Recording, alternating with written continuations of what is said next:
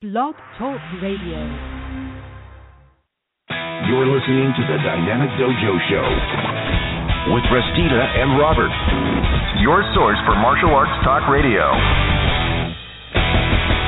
3, 2, 1, we're live.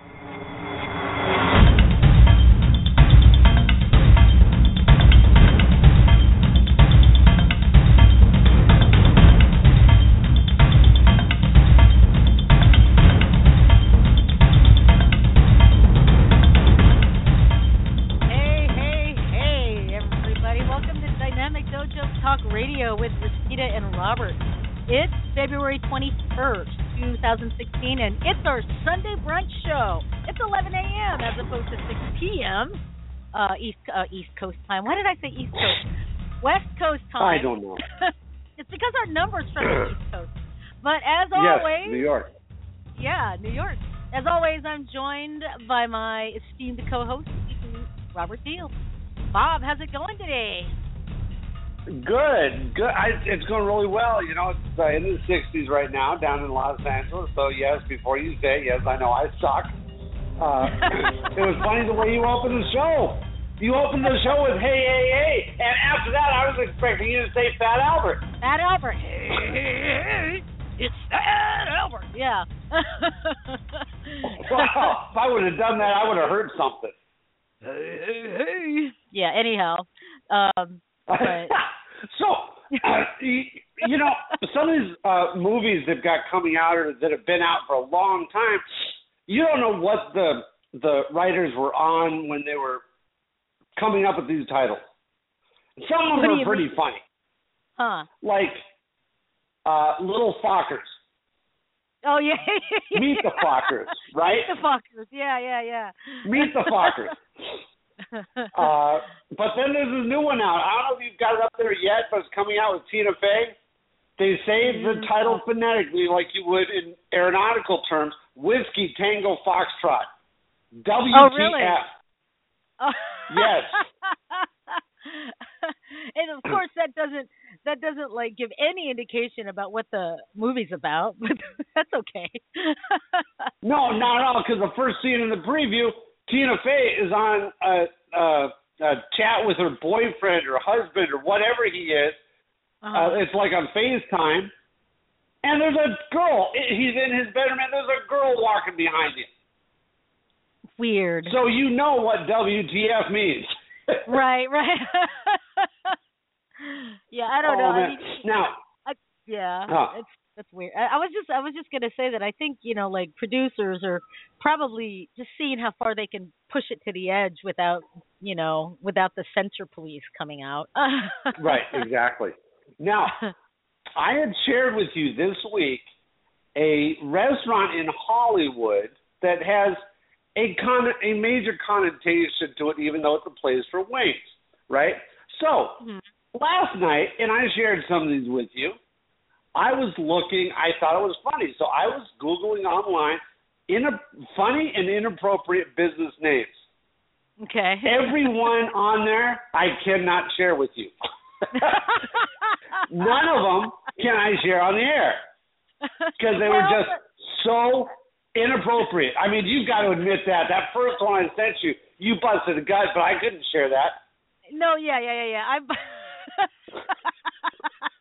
And you know how inappropriate I am. And even I'm having a hard time with that. So Seafood Bob sent me a picture of a business name. It was like a picture of the sign. And it took me by surprise, Bob, because it had nothing to do with what we were talking about prior via text. And I texted him back with, you know, you got to be effing kidding. It was so funny. Oh, Lord. But anyway, but now we can talk about advertising a little bit. I was watching a program this morning. I was watching Golden Girls. This program's like 30 years old. And they had a commercial on, and the whole premise was this guy was pregnant, right? Had a pregnant belly. His wife was rubbing his belly. So he goes into the bathroom, comes out, and he's all thin. Then the tagline on it, you know, we thought he was having a baby because He grabbed his wife's arm. He was running somewhere. So he comes out of the bathroom all thin. And the tagline was, what was it? If you're constipated, try more fiber. That was the whole premise of this guy being pregnant. And then when I was in college, they had us, now this is when we had VCRs, they wanted us to record a commercial because it was a marketing class.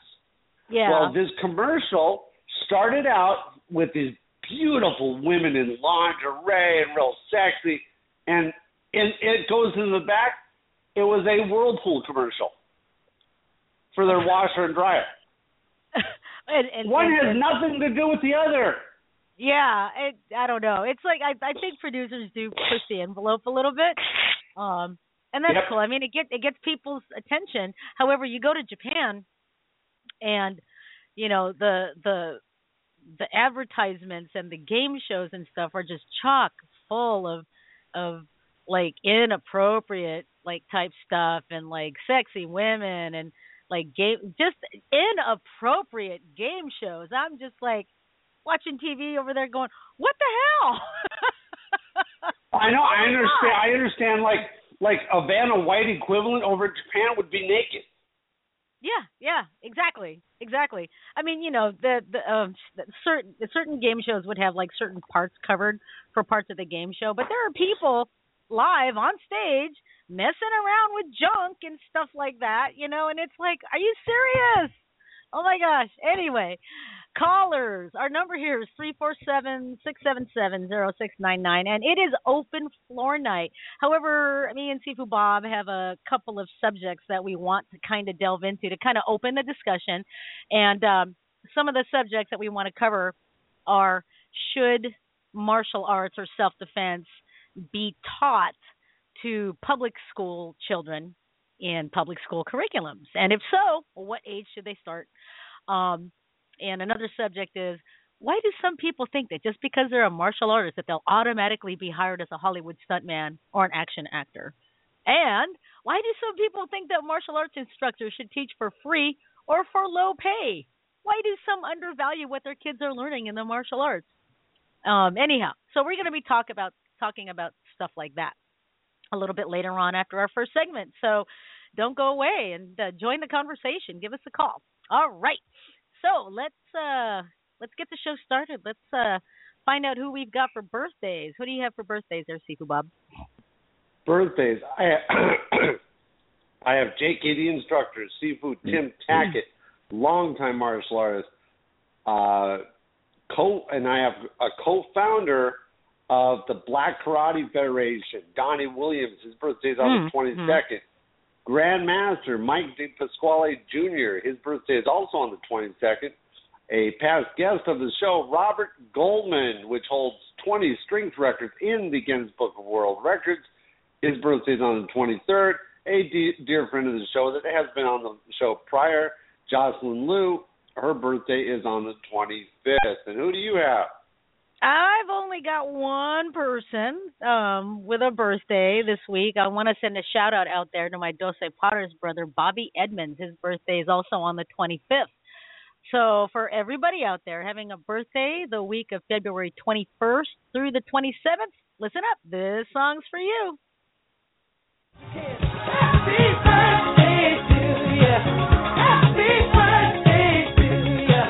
Happy birthday. Happy birthday. Happy birthday to you. Happy birthday. Happy birthday. Happy birthday to you. Happy birthday. Happy birthday to you. Happy birthday to you. Happy birthday. All righty, everybody. Have a wonderful birthday week. Right on. You know, it's hard to believe that the month is already almost over, you know, almost 2 months into the year already. It just flew by. I know. Right? Yep. I just want to remind our listeners out there that if you call in, a lot of people call in just to listen to the show, and that's great. However, if you want to talk live with us, make sure you press 1. However, we're going to open the phone lines for discussion in about 15 minutes or so. So please hang tight. Don't hang up. I see we've got some people there already online. Wow, it must be important because they just pressed one. I'm going to go ahead and answer the call and see what happens. But after this call, folks, please hang on until the discussion actually starts at 6:30 or 6:30, 11:30. I keep thinking it's night. It's our Sunday brunch show. But anyway, I'm going to go ahead and open this call here real quick just to see what's going on. Area code 914. You're on Dynamic Dojo. Who's this? Hey, how are you guys? My name is Anthony, and I'm just a big fan of you guys, and I just want to call and just thank you for the inspiring shows you have, the sense of humor you guys bring. It's just absolutely amazing. I've been listening for about 7 months now, and it's epic as a martial artist. There's just no bullshit. It gets right to my heart, and I think you guys are phenomenal. Oh my gosh, Anthony! Thank you wow, so much. Dude, I don't know what to say to that, man. That I know. Thank you. I'm like, wow. My birthday is tomorrow, so I appreciate you wishing me a happy birthday. And I'm going to be 42, and I've been training since I'm 8.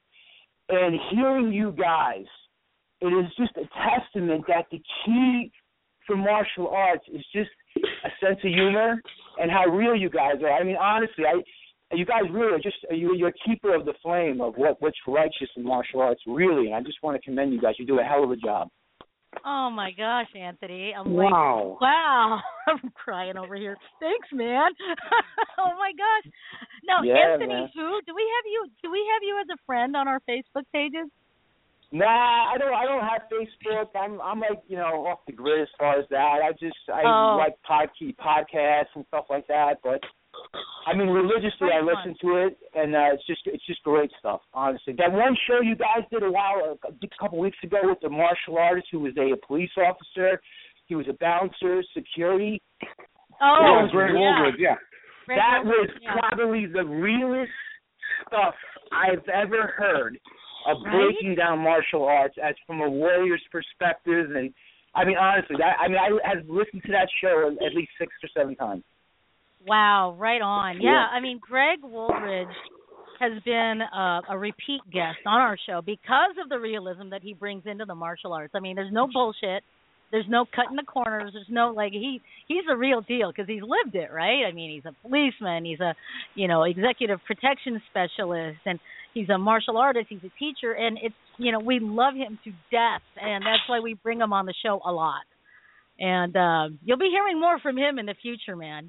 Don't worry. It's great, and thank you guys. I really appreciate it. And honestly, it inspires me. And because sometimes, through the journey of martial arts, you meet a lot of knuckleheads and like just posers. And you guys are it's reassuring because sometimes you feel alone, like in your little town where you train. It's like these guys suck. They're phonies. They're not real. They have an agenda. Mm-hmm. And you feel like it's kind of like, man, am I the only one out here? And then for me to hear you guys, it's like, no, I'm right the way I think, and to train and be righteous and just, be a good person. And martial arts is about self-defense and helping people. So it really is cool. Right on. Thank you so much for your feedback, man. Right on. Well, cool. Well, and happy birthday, Anthony. And happy birthday. 42, you said? Yes, yep, 42. Wow, right on. Well, you get a song. All right. It's your birthday. Mine goes to you. It's your birthday. We're gonna have a good time. It's your birthday. Happy birthday to you.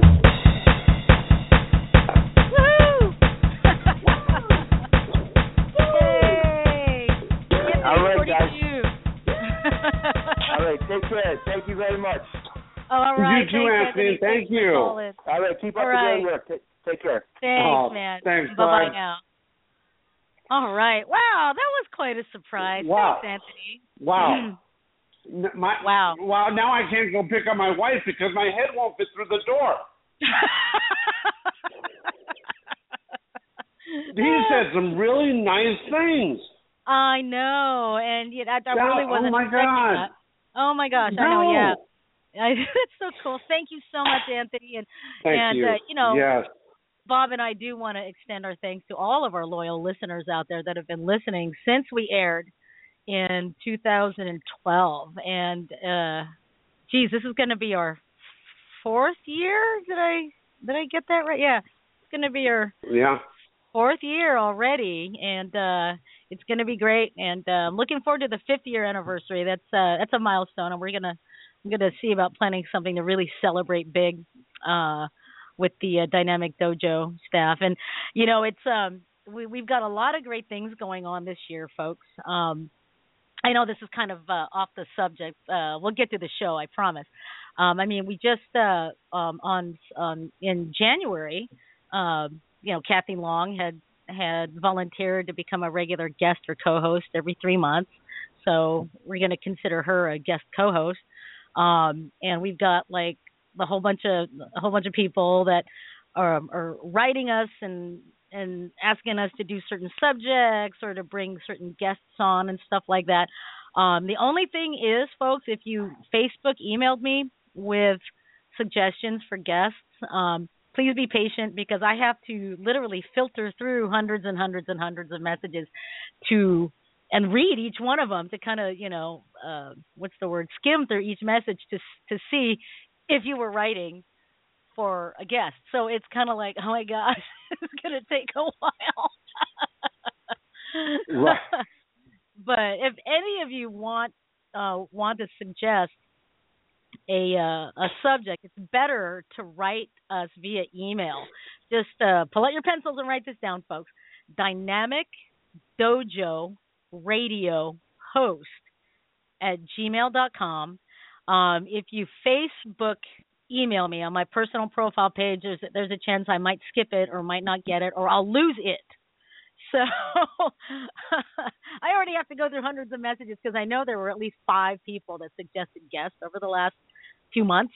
And I just kind of go, oh, okay, I'll put that on my list. And, of course, I write it down somewhere and then I take out the recycling and, And it's gone, right, exactly. And it's gone. And now I have to go through hundreds and hundreds and hundreds of messages. So just email us. That'll be the best bet. Anyhow, okay. So happy birthday. But I do want to say this. She's making it sound bigger than it is. She's really not that popular. Not many people really like Rusty. So don't take heart to that. Yeah. Don't. Did you hear the sarcasm in her voice when she's like, you don't want to know what she just called me over text, though. Oh, man, they heard me typing. I just realized that. I know, right? But I do want to bring up, it was really funny this week, Rusty. Somebody asked me a question. I meant to bring it up earlier. Mm-hmm. Do you read a lot? And I said, well, no, I really don't have time to read a lot. I do a little reading, but not a lot. And she says, because nobody can do a talk radio show without reading. And I had to explain to her, I said, it's not reading, it's observing. Right. We come up with our bits because my family does some funny shit. Yeah, right? Yeah. The signs I saw, the Hollywood sign that I saw of that restaurant cracked me up, and I had to share it. Things like that. Of course. I mean, there'll be times, folks, where, like, if I'm in Burbank and we're driving around, there'll be times, like, we'll see something, and then we'd be like, gosh, we need to mention that on the show. And, so we get our ideas like that. Or, if somebody says something, or, if we visit someplace and some weird situation happens or whatever, we put that into our weekly shows. And no joke, and it's the only things that we read are news related. And that's it. Everything else is, sort of off the cuff. I mean, we do have memory joggers that we send each other and stuff like that. But as far as, what we ask our guests and stuff like that, 98% of the time the questions come off the cuff because we observe the conversation as we go. And I think you're exactly right, because how many times have they answered a question answering another question, right? Right. And and we prefer not to send questions to our guests. Some places will say, okay, here, check your email. We're going to send you some questions so you know what to expect. We prefer not to do that mainly because we like the informal, kind of like impromptu answers that we get from people. And and we're all for, like, if somebody slips and says shit or something like that, hey, we're all human, right? It's, we're not here to like try and be perfect and stuff like that. And besides, we're informal. Right. We might not get, syndicated like big time on, big radio stations, but wouldn't that be cool? But, we do it for the fun, and, we like all the guests that we have on, and end up being really good friends with them all. So, hey, we have fun. We have fun. Exactly. Now, the biggest mistake I ever did for the show was to send a guest his questions, and that was Leo Fong. Because I figured, okay, maybe I should, out of respect, here's what we're going to ask you. And he answered all of them in 5 minutes. Yeah, and we were like, remember? It was like, yeah, I remember. We're like texting each other going, holy crap! What do we do now? Yeah, what do we do? He answered them all. Oh my God! And I don't know how we did it, but we managed to get through, the whole 90 minutes of discussion. So I can't tell you folks how we do it, but we do. We just kind of like go off of each other's like inflections and stuff like that. Yeah, I love that. I can't tell you how we do it because we don't know. We don't know. We don't. We have no idea. We just do it. And it should be the same way with martial arts, right? You're not going to plan how you're going to defend yourself. You just kind of observe and go with the flow, and I'd like to think that. But I do have to say though, there was one show that you weren't going to be there. Mm-hmm. Somebody saw I was struggling, and all of a sudden I had like 5 callers. Aww. It was Tony Collins, Patrick McDaniel, Lady Reed, David Reed. They all came in and had my back. Right on. See, and that's why we love our listeners and have people like that as guest co-hosts sometimes. It's kind of like when and this is kind of a shout out for Hanshi Dan's show, Kicking It Old School. Do you know if he's going to be doing that again this season? His radio show? He's supposed to, but it's only it's the college radio station where he is the head of campus safety. And and they only have one phone line, remember? You and I called in his first show last year, and we couldn't do it. We couldn't both call in. Oh, right. That's right. I forgot. But it's a shout out to his show, Kicking It Old School, which usually starts airing in like March. In readiness for the Masters Hall of Fame, that kind of thing. But a lot of times, Sifu Bob and I are kind of his go-tos when his guests like bag out or unfortunately can't make it out to the show. All of a sudden, I'll get a phone call, and and then a message says, "Call me." My guest reneged, and I'm like, "Oh, I can't. I'm at work," and he used to call you a lot. But now you're at work, so it's kind of like, oh my gosh. So, but that's why we love our listeners. Sometimes you have those go-to emergency guest co-hosts that will have your back.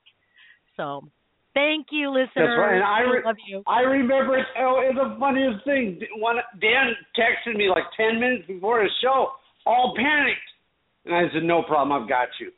She said, "Okay, I'm going to have my producer call you." I said, "Great." Their producer calls me, says, "Yeah, I'm calling you, Kicking It from Old School. You're supposed to be on the show today."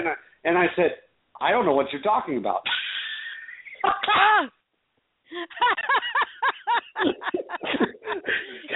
gave him a heart attack. I did. Oh my God, it was so funny. And then Dan said, "Damn you." That's pretty funny. Oh, well, shout out to Hanshi Dan and his show, Kicking It Old School. So keep your eyes out for that, folks, because we're going to try to syndicate that through our channel as well this year. Now, speaking of Hanshi Dan and the Masters Hall of Fame, you want to talk a little bit about this year's events for the Masters Hall of Fame? Yes, but I don't have dates. I know they're both in June. Yeah. We've got one I in think Texas, in San Antonio, and one in Cincinnati. Well, I've got the info. June 4th. There's gonna be 2 Masters Hall of Fame events this year, everybody. One is June 4th in San Antonio, Texas, and it's going to be held at the Hilton San Antonio Airport. As always, the event is going to feature not only the awards ceremony, not only the banquet, but also the special red carpet photo ops and stuff like that. I don't know if he's going to have a social hour before or after like he normally does it. It always ends up that way, that there's an after party in the bar somewhere. So I guess you can bet on that. But the keynote speaker at the June 4th San Antonio event is going to be none other than Hanshi Frank Dukes. So he'll be our keynote speaker there. And Bob and I are going to be attending that one because we can't afford to attend both. So we're going to be in Texas June 4th. And then there's another one on the 18th. Let me click over to the other one here. Come on. Oh, here we go. The 18th of June in Columbus, Ohio, at the Sheraton Columbus Hotel at Capitol Square. And the keynote speaker there is going to be none other than Alan Goldberg, Sifu Alan Goldberg. Now, he is, for those of you that aren't familiar with him, he is the host and CEO of Action Martial Arts Magazine. And he also holds one of the biggest awards / conventions / seminar / trade show events in the United States, if not the world. He holds this event yearly in Atlantic City, and it's called Action Martial Arts Weekend or something like that. Am I correct? That's right, yes. Yeah, the Action Martial Arts Weekend. And it's incredible. We're talking like thousands upon thousands of people converge on Atlantic City every year for this event.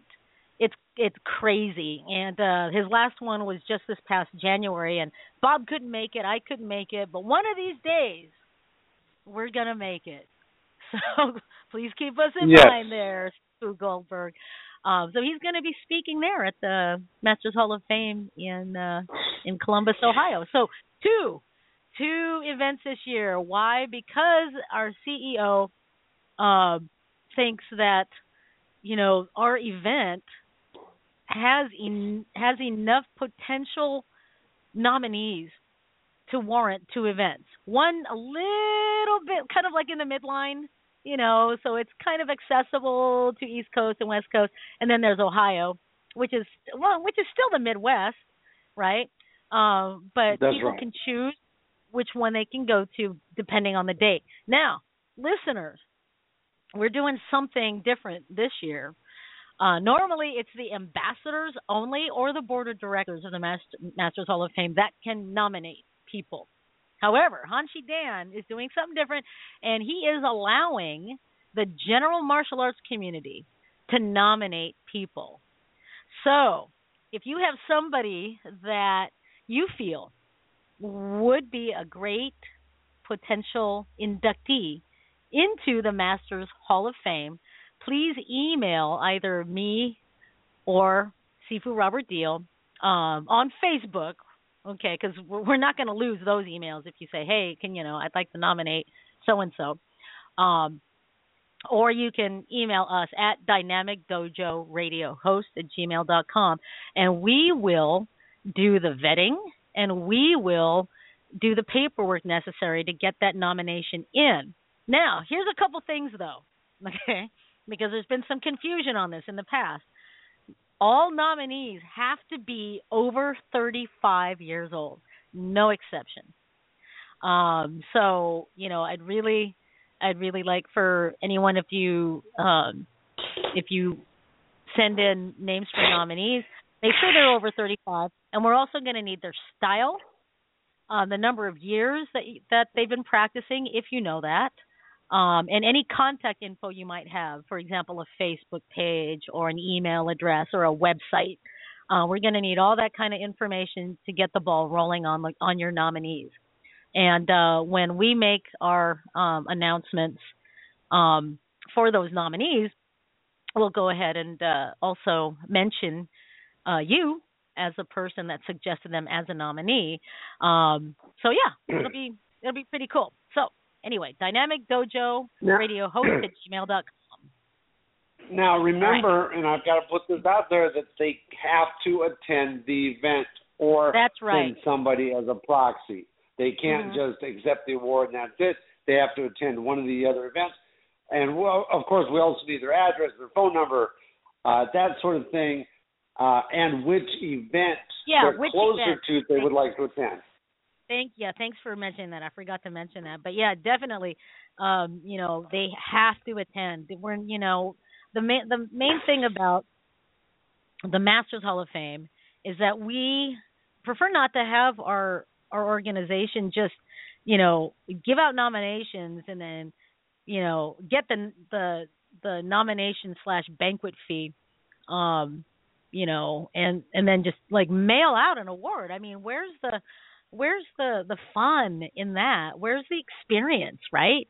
I mean, mail order Hall of Fame. Hell no, that's not who we are. So, I mean, you got mail order black belts and stuff like that, but we are not a mail order, recognition thing. I mean, there's a reason why we want the nominees to come in. We want your nominating ambassador to personally greet you, and your nominating ambassador will sit with you or near you and get to know you a little bit better and present the award to you personally, as well as Hanshi Dan Heck. So, it's a fun event, a formal and fun event. It's great. You get to meet a lot of great martial arts celebrities and personalities, as well as other martial artists that do the same thing you do. So, come on out to accept your award. Besides, I'm sure in the past we've had, I don't know, I've only been on the board of directors only for like a year.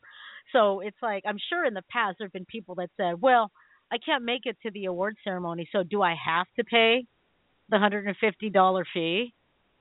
Yeah, because this costs money to put on. Hanshi Dan takes it to a level where he chooses like the best food. He actually goes to taste tests for the food that is to be made for each event, and that's why he chooses certain hotels. He doesn't just choose, like the Holiday Inn down the road with the buffet.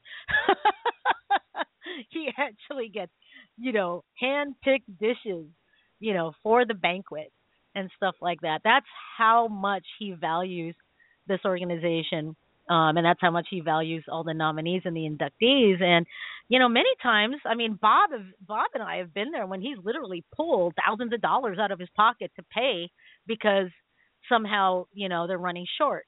Unexpected, expenses for like the food, or we have to add more tables, which is more food and stuff like that. Literally having to pull out thousands more dollars, and he's freaking out. How am I gonna pay this back on my credit card? Stuff like that. But he does it because of the organization, folks. So when you send in your nominations, please, make sure that they can attend. Make sure they're over 35, and make sure that they're someone that you value as a martial artist that has made, substantial contributions to their community. And we value your opinion. So give us an email or find us on Facebook. Okay, so I think that's our announcement. Any more announcements on your end there, buddy? Nope. All That's right. it. Well, cool. Well, I actually was going to say that I don't have any health news, but I do because I'm feeling it. Okay. This comes straight out of NBC News. And, I got to do our health news thing. Let me do the health news stinger here. Oh, here we go. Ta-da! All right. So, according to NBC News, more than a third of Americans aren't getting enough sleep, and which does put themselves at risk of obesity, heart disease, and other issues that federal researchers said this past Thursday. The findings also suggest that more Americans need to learn healthy sleep habits, like going to bed at regular times, and turning off televisions and other electronic devices, the team at the Centers for Disease Control and Prevention said. Quote unquote, as a nation, we are not getting enough sleep, says Dr. Wayne Giles, director of CDC's Division of Population Health.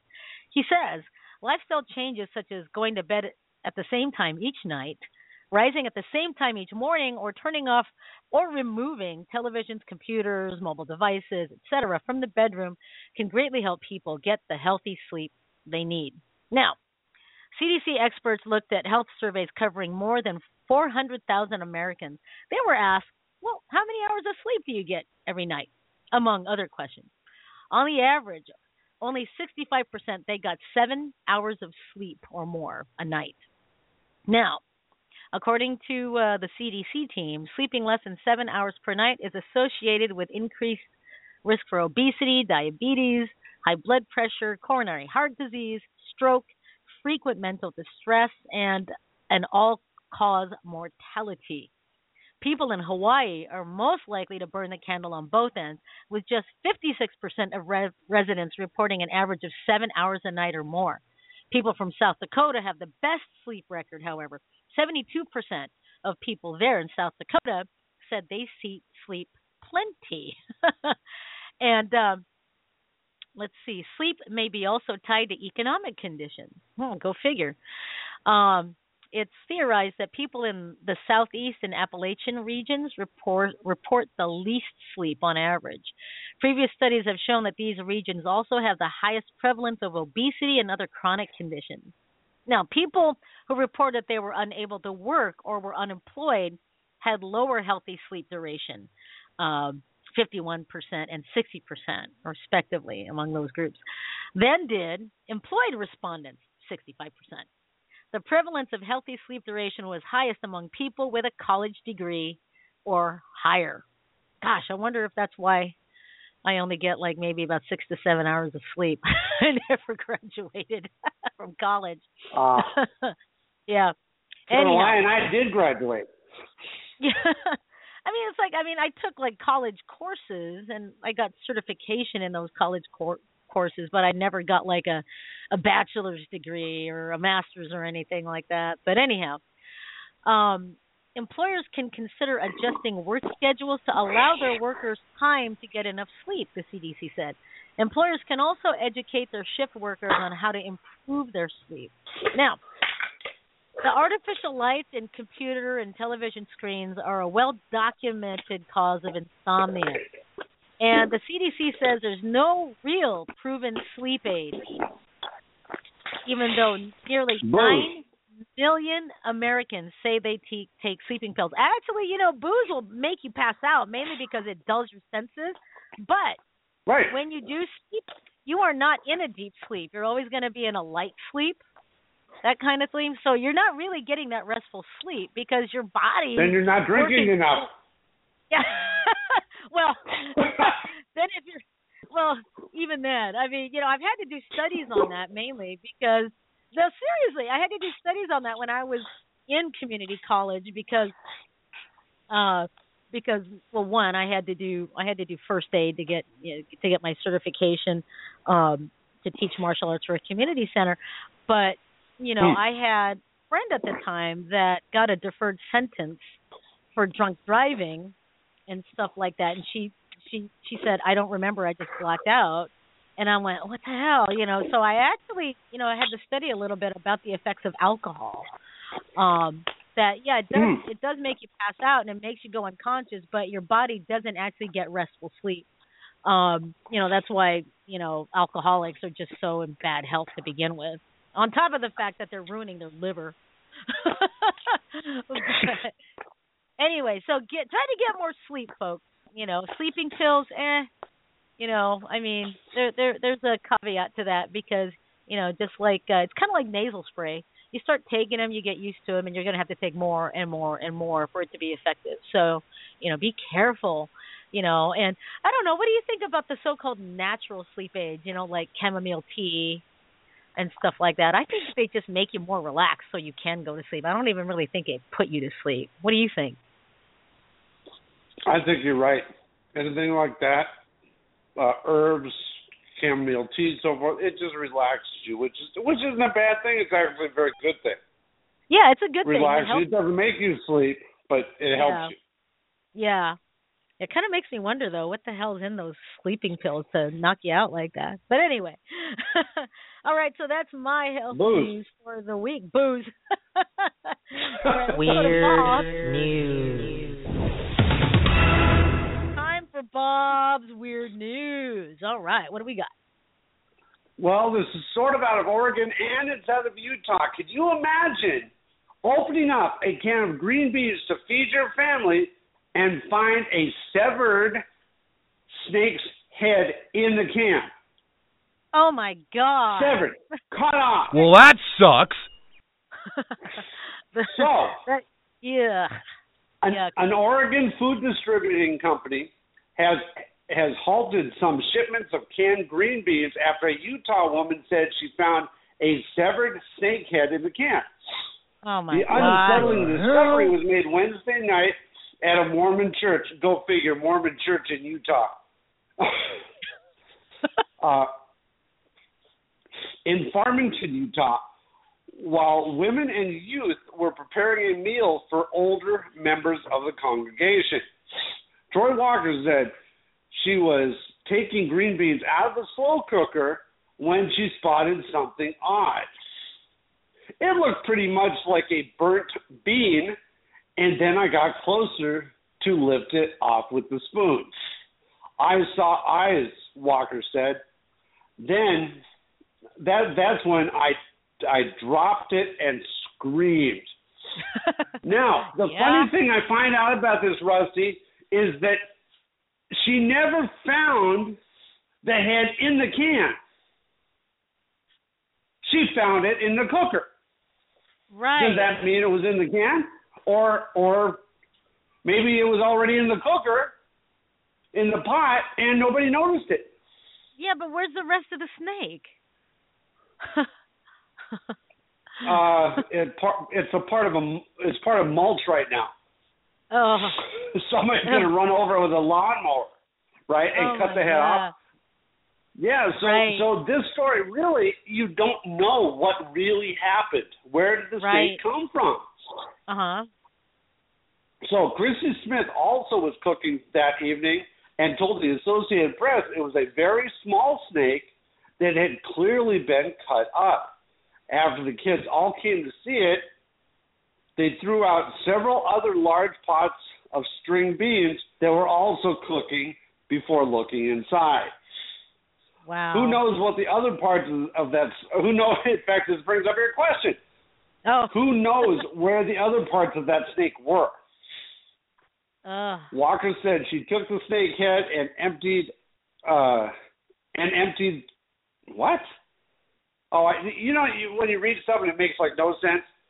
Right. But she took it back and I get it. Okay, now it makes sense. She took the snake head and the empty can back to the grocery store when she bought the food.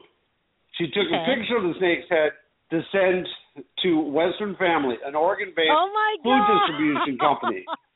I take it you know this company.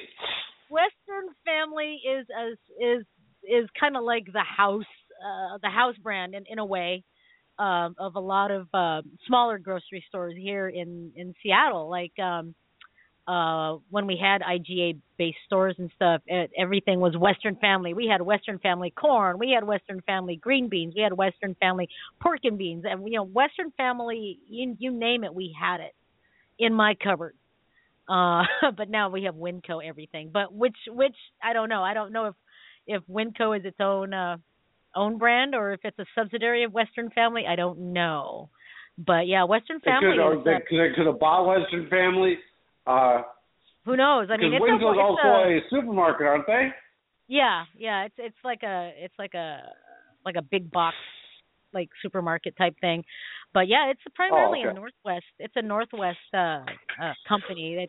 It's Oregon, Idaho, Washington, that kind of thing. It serves primarily the Northwest. So. There's a lot more to this story, but I think we get the gist of it. Wow. She found the snake head in her green beans and freaked out. Yeah. Wow. But I mean, I've heard of stuff like, people finding like, fingertips in their tacos or something like that, and it kind of makes you wonder what, what do I'm sorry, if you like cut your hand, in the meat grinder, if you're like making ground beef or something like that, if you cut the tip of your thumb off and you're like going, I got to go to the hospital, at some point, wouldn't you think, did part of that actually fall in the ground beef? I mean, don't people think you about would think that? so, right? I don't know. Yeah. Anyhow. All right. That sucks, though, man. That really sucks. Anyway, entertainment news. And hang tight, people. After the entertainment news, we're going to take a short break, and then we're going to start talking about some of the open discussion topics that we have. Our phone number here is 347-677-0699. Give us a call here in a little bit. All right. What do you got for entertainment news? Okay, well, this guy is pretty sick. Remember the front man for Subway, Jared Vogel, who lost all that weight and they just kept it on? Right. Well, he decided, because I guess they found kiddie porn and, the guy's a sick individual. Mm-hmm. And he's decided, as any criminal would, that he doesn't like the judge's decision. So he's fighting it. He got 15 years in state prison for what he did. Yeah. Which he should do. Well, there's an argument for that.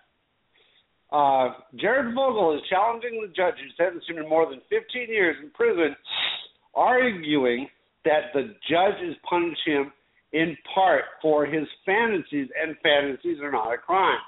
Vogel's lawyers are appealing the sentence on several grounds, claiming the judge had no right to exceed the maximum sentencing guideline of around 13 years. Give me a freaking break.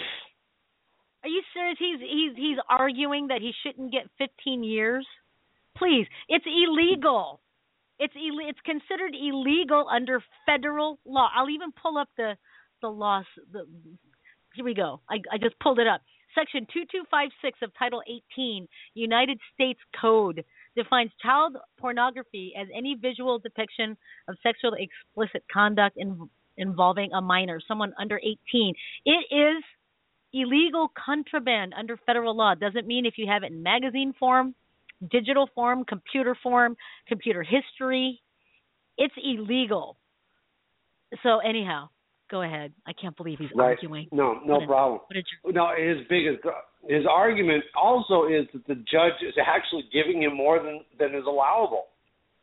The judge gave him over 15 years, and there's only 13 years allowed. Really? To give it. Yes. It says the judge has no right to exceed the maximum sentencing guidelines of around 13 years. And he exceeded that for at least 2 years. Let's see here. I'm going to look this up. Sentencing law and policy. Let's see here. Let's see what this says. Anyway, go ahead and read the rest of the story, and I'm going to look this up. I can't believe that he's arguing this. The lawyers note that the judge who sentenced Vogel said the defendant is obsessed with child pornography and having sex with minors. He fantasized about it in telephone conversations. Vogel's attorneys say fantasies should not form the basis of a criminal sentence. They quote another court decision which says we are loath to keep the government the power to punish us for our thoughts and not our actions. Except the thing is, if he thought about it without viewing it on his computer, on his magazine form, digital form, whatever, that was confiscated from his house, right, there wouldn't be a problem because nobody would have known. Right, exactly. But he took it a step further. Yeah, that's crazy. That's absolutely nuts. Now, according to Vogel's lawyers, the fantasies and requests to third parties were never acted upon by Vogel, yet they were relied on by the judge in imposing the sentence. Vogel wants the appeals court to give him another sentencing hearing where his actions, not his thoughts, are front and center. So his thing, he's not saying he didn't do anything wrong. He's saying his thoughts are being taken into consideration instead of having this in his house. Right. His phone calls, whatever, because phone calls are phone calls, but they actually have the evidence of the digital copy of these sick things. You know, I can't believe that he's merely he's calling his obsession fantasies, right? Now, this is what I pulled up. Under federal law, receiving child pornography, which could mean viewing or downloading a single image, triggers a mandatory minimum sentence of 5 years. Okay, so that's minimum. Federal sentencing guidelines recommend stiff enhancements based on factors that are extremely common, such as using a computer, swapping photos, or possessing more than 600 images. Now, keep in mind that each video counts as 75 images. The maximum penalty is 20 years, and that's under the federal law. However, this is just my thinking. I think, like 20 years, my question is, why is it that some people, why is it that the sentencing is maximum 20 years for people that look at kiddie porn, whereas some of the people that actually go out and physically rape children get less time in prison? I don't see the logic in that. I mean, some stories that I read about, child rapists, they only get like 10 years, and it's like, what are you talking about? You know what I mean? It's like, Rusty, in my opinion, a person that does that to any child in any way, shape, or form, when he's found guilty, should walk outside the courtroom. They should blindfold him and put him in front of a firing squad. I mean, I hate to say it, but I think, I'll have to agree with you there. I don't know if it's my emotional side talking there. I really don't know. I don't know if it's my emotional side or my logical side talking, but my God, because I know if I had a child or if somebody, violated one of my younger students, I would be standing right next to the parents with my own firearm going, where is this guy or girl, whatever? Let me at them. But don't shoot him yet. Let me at them empty-handed first. I hate to sound so violent about this, but this is, or just send them to prison for 50 years and let the general population take care of them. I mean, you know what I mean? But because they will. That's like taboo. That's like being a cop. It is, but I don't know if I want to be paying for that jerk ass to be getting 3 meals a day and someplace dry to sleep. You know what I mean? It's like, yeah. Anyhow, wow, that went like all weird, really quick. That kind of depressing, but Jared Fogle, that's ridiculous that he's contesting it. But if he wants to contest it, then great. It's up to a court of law at that point. But anyway.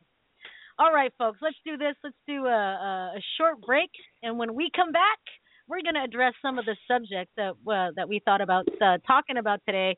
And I think we're going to start with why do some people think that martial arts instructors should teach for free or low compensation? So don't go away. We'll be right back after this.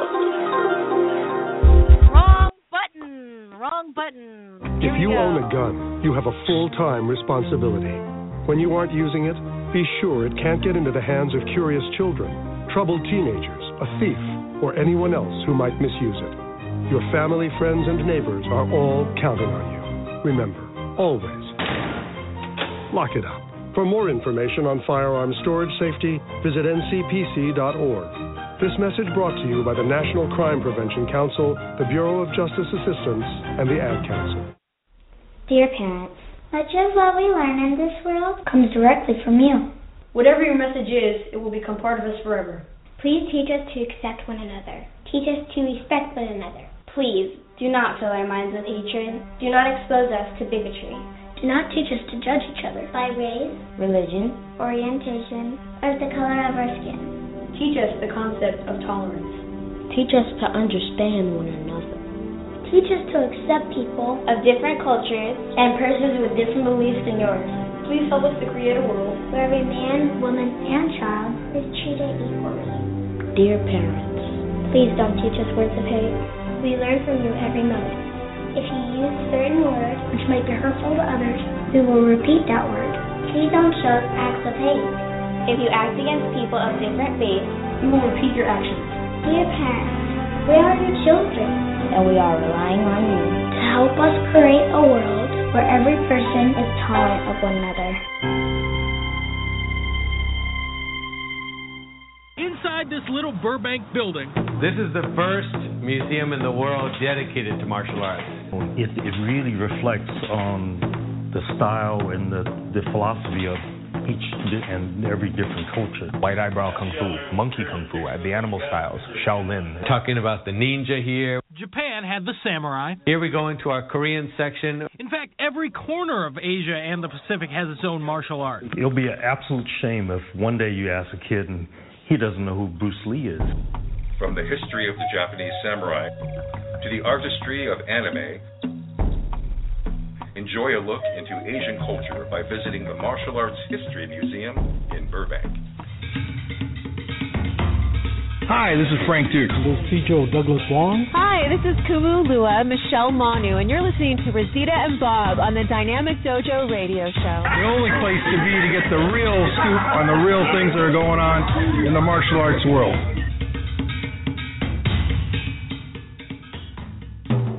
Do you have an idea for a guest or a topic that you'd like to hear on the Dynamic Dojo Talk radio show? If you do, you can email your suggestions and ideas to dynamicdojoradiohost@gmail.com, or you can also post it on the Dynamic Dojo Facebook page. You're listening to the Dynamic Dojo Show with Restita and Robert, your source for martial arts talk radio.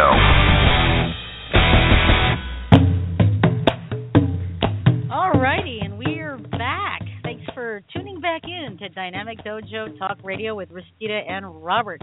All right, so our phone number here is 347-677-0699. We also have a chat board, which I'm going to pull up here in just a second. So if you go to our show link from Facebook, you'll be forwarded to the actual Blog Talk Radio show marquee. So you just want to scroll down a little bit underneath the marquee player there, and you'll see a chat board. If you have any questions or you want to add to the conversation without calling in, you can type in your comments and questions there. But otherwise, give us a call. It's a lot funner to join the conversation. All right.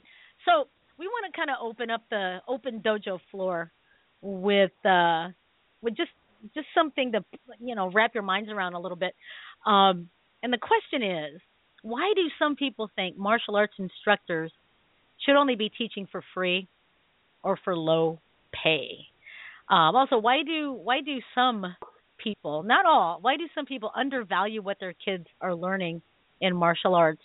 And, what do you guys think martial arts should cost per month?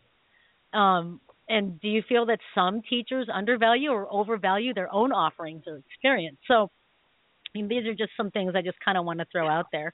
So, Bob, have you met anyone that said that, hey, people are complaining about my rates. People think I should be teaching for free. People think that I'm not a real teacher if I teach for money. Have you ever met anyone like that? Dropped Bob. So call back, Bob. Anyhow, I'll fill in while he calls back. I personally have been one of those teachers that have been told that if I teach for money, that I'm not a true blue martial artist. That money will change the way I train. It'll change the way I teach. Basically, sometimes people, some people would think that I would turn out being a McDojo because I'd get too involved with the money. But you know what? I'm gonna talk from a personal point of view here. I have a studio for two reasons. Number one, I was teaching at a community center. There you are. There's Bob. You just dropped off the face of the board there for a second. I did. But I'm going to get back to what I was talking about because I want to hear from you first. And I'm sure you heard the question, right? Before you dropped. Yes, I did. Okay, so have you met anyone, or were you one of those people that have been that people would say, "Hey, why are you teaching for money? You should be teaching for free." Well, I was never one of those people because I always taught for free. Mm-hmm. Well, yeah. I was always told this, teaching for Greg, teaching here, teaching there, teaching for Chris Damien. It was always for free. Right. If they're asking that, they're in the wrong place. Right. Because right. then that means that they don't value what they're getting out of the instructor. Right. Now right. You asked one thing about does the teacher overvalue or undervalue his credentials? For the most part, they overvalue what they are. Mm-hmm. They never undervalue them. They may be a little humble about their credentials and about their abilities and about their longevity and so forth. But for the most part, because it's an ego-driven, egocentric society, we think we're more valuable than we are. Mhm. Mhm. And we've met a lot of those. Oh yeah. We've met a lot of those. I mean, personally, I've had parents ask me why I'm not charging more. And I said, "Oh, well, this has been my fee for I don't know, since 1994." Because I think that was when I upped my fees. I was only $50 a month for no matter what age you were, no matter what. And I finally upped them in 1994 to like 65, 75, and 85. And I actually had a parent ask me about 6-7 months ago, you should really think about upping your fees. And I'm like, I don't know about that, blah, blah, blah. And she said, if you charge low, people are just going to assume that you're not any good. And I'm like, God, I've been doing this for almost 40 years. Well, 40 years. I've been doing this for 40 years. I'd like to think that, I've got the knowledge to be able to teach children. Yeah, we know that. But people out there that don't have their kids in here or don't know anything about martial arts, they don't know that. It's kind of like, like buying a car. Do you want to buy a $500 beater car, or do people want like a, $10,000, $20,000, luxury car? And I'm like, true. You get what you pay for. So anyway, so that's why she said, you really should up your rates. But it becomes a different story depending on your demographics, right? Very true. Like the previous studio I was at, it was in an area of town where the median income was about, 12 to 14,000 a year, right? A lot of EBT recipients and stuff like that, and money's really tight. And because it wasn't my business at the time, charging upwards of like $130 to $150 per month for unlimited training, that was not affordable by anybody in that area unless you drove in from the better parts of town, right? And where is that school today, Rusty? It's closed. Gee, why is that? It's closed. And on top of that, there was a boxing gym down the road that was teaching for free. They taught anyone under 18 for free. You can't compete with free. You got $150 here, you got free boxing over there.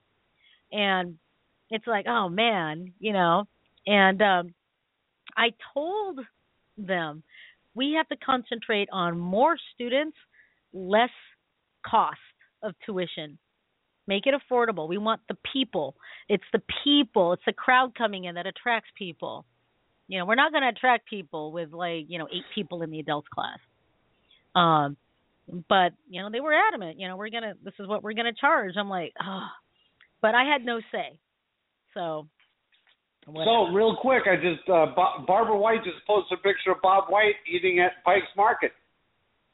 Oh wow! Right on. Cool.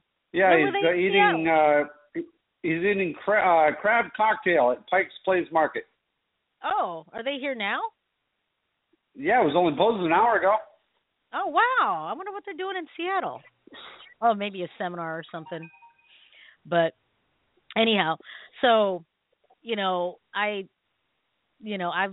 was one of those people where people would say you should up your rates, because I was one of those people where I don't want to break people's pocketbooks. I just want to teach children and adults. I want to help women and teen girls learn to defend themselves. Blah blah blah. It should be affordable. Blah blah blah. Right? And yeah, sure, we got a lot of people when we first opened under the increased rates in 1994, we got a lot of people. We got close to 100 people just in the first 2 months that we were open, because, we had a special low rate. But guess what happened? Less than 2 months later, it was after Christmas, half of those people quit. Because they figured, well, I didn't invest much, so I'm not going to invest much time. And I got better stuff to do. I paid $100-something for the golf club or something, so I'm going to do that instead. So, I guess money is something that people are, kind of pinning value, quote unquote, on. But I mean, now you said that you teach for free. I'm not saying that people shouldn't volunteer to teach for free. I mean, I do it also. And if you volunteer to teach for free, for the community, then all the power to you. But if you have a business, I'm running a business, I have to keep the lights on. I have to keep the roof in good, I have to keep the roof over our heads and stuff like that. I have an overhead, I have to somehow make that overhead. And that's what tuition is for. However, right now, because I just moved and I'm slowly bringing the student base back up, I have very little take-home pay. Everything goes to the overhead right now, right? That's why I have a day job, And a lot of people will say, well, you should just, buckle down and commit to doing full-time and stuff like that. Yeah, I see where they're coming from, because I did it for a while. However, if I do not have this job, I don't have savings. If I do not have this day job, I will not be able to pay the rent, because, I have just enough people to pay about 3/4 of the rent. I need that day job to make up the difference right now, as well as pay my bills. I mean, everything in the tuition that I collect here is going to rent. There's nothing left over for my personal bills. There's nothing left over for my house payment. There's nothing left over for my cell phone, my heat at home, nothing, right? And so I have to keep that job. So personally, do I think I should be compensated for 40 years of training and studying to be a teacher? Yes, I do. But I don't want to be a McDojo and bilk people out of their money either, and make promises I can't keep. I guess it's just a matter of, if you're a teacher that has a loyal following, and you actually run your school on moral grounds and charge a fair and reasonable price for your experience, and all the power to you. If you have an overhead, you have a business. You gotta eat somehow. That's my thoughts on it. True. But I've had people tell me you should be teaching for free. You're not a true teacher if you work for money. Buddha never taught for money and blah blah blah blah blah blah blah, right? And I'm just like, well, yeah. But you have become accustomed to eating, though, right?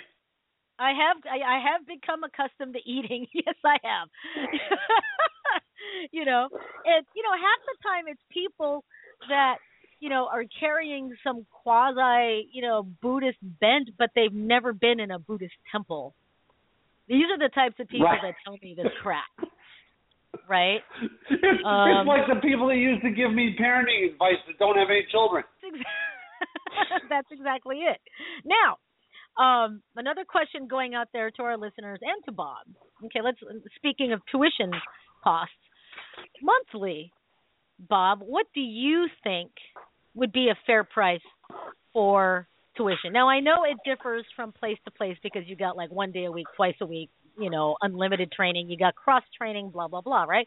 But let's just say in general, if someone comes to class 2 or 3 times a week, what would you think would be fair for tuition? I think a fair amount.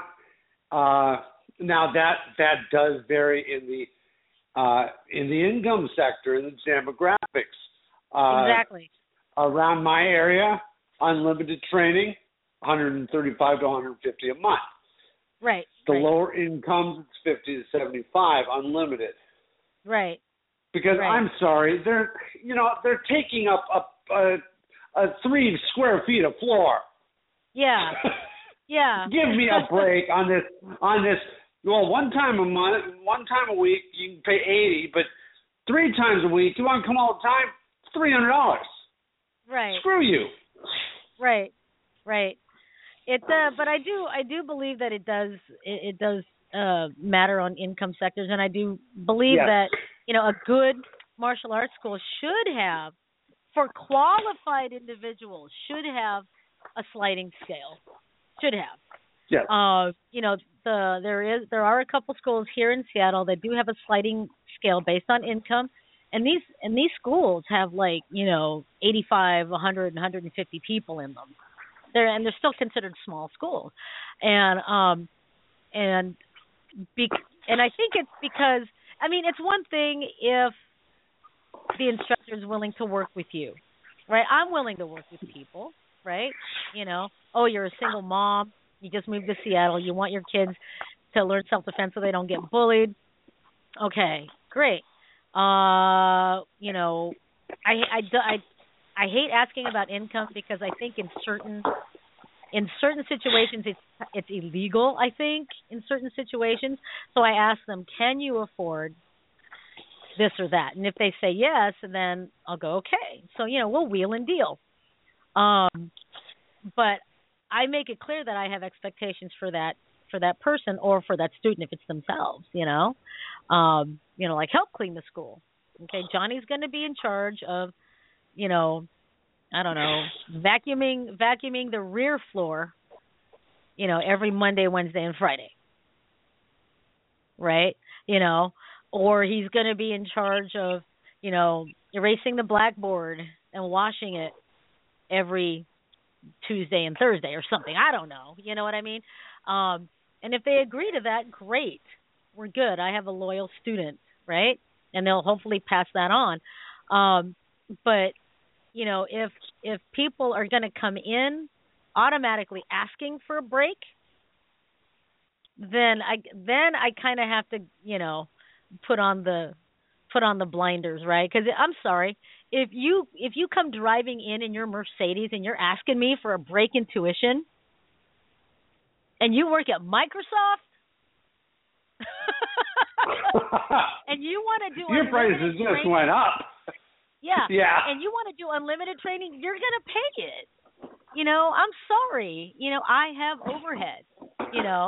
And if you truly want to study, then, you will pay what the training is worth.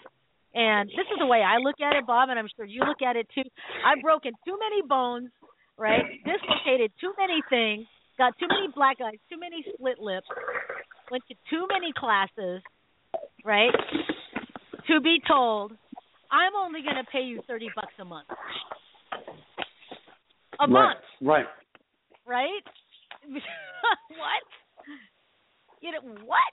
I know people that get that paid to them an hour, $30 an hour, and you want to give me $30 a month for what I know and what I've been through for 40 years, please, and I don't want to sound like egotistical, but it's kind of like someone that gets a master's degree in medicine, you pay that doctor. Someone that gets a law degree and has a successful law business, you will pay that lawyer. Martial arts instructors that have a commercial school are no different. We just don't have something from a college. I'd like to think that we have real world experience. Anyway. Right. Well, think about what your 40 years have brought you. Your 40 years have brought you to do a weekly radio show and get crap from your host that tells short jokes. Yeah. I'll deal with that. Okay, good. I'll deal with that. So, yeah, I think that's fair. In lower income areas, I would say 50 to 75. And unlimited, I would say, between 75 and 95 for unlimited. I mean, if they've got that kind of, the reason why I say that is because if they've got that kind of time, they've either A, got a job that will allow for that because they're asking for unlimited training, right? And, they can afford it, or B, maybe right now they're unemployed and I'm not going to charge them $150, $300 for unlimited training. So it just kind of depends on the situation, right? Right. And, and we'll go back to the other school. The other school that you used to train, you used to teach at, should have never opened up a school with a median income of $14,000 a year. Right. Somebody was an idiot. Right. Well, here's the thing. A lot of people in the martial arts will get their black belt, get all gung-ho, and open up a school with nothing. No students, no nothing. Now, I lucked out. I had a very, good paying job as a supervisor in the corporate world, and I had a substantial savings going on, right? I mean, I was saving up to buy a car, and I knew that eventually I wanted to buy a house and this and that. So back in 1991, I was pretty set. I could either start a school on my own with no students and still be okay because I had this great paying job and keep my job. But I lucked out. I already had like 30 people to start with because I had a community center class. And when I told them about it, I said, hey, I want to go commercial. We'll have our own space. We'll have our own hours. We get to do what we want to do. We're not at the mercy of the community center. What do you think? They all said, yeah, let's go. Let's do it, right? So they all followed me.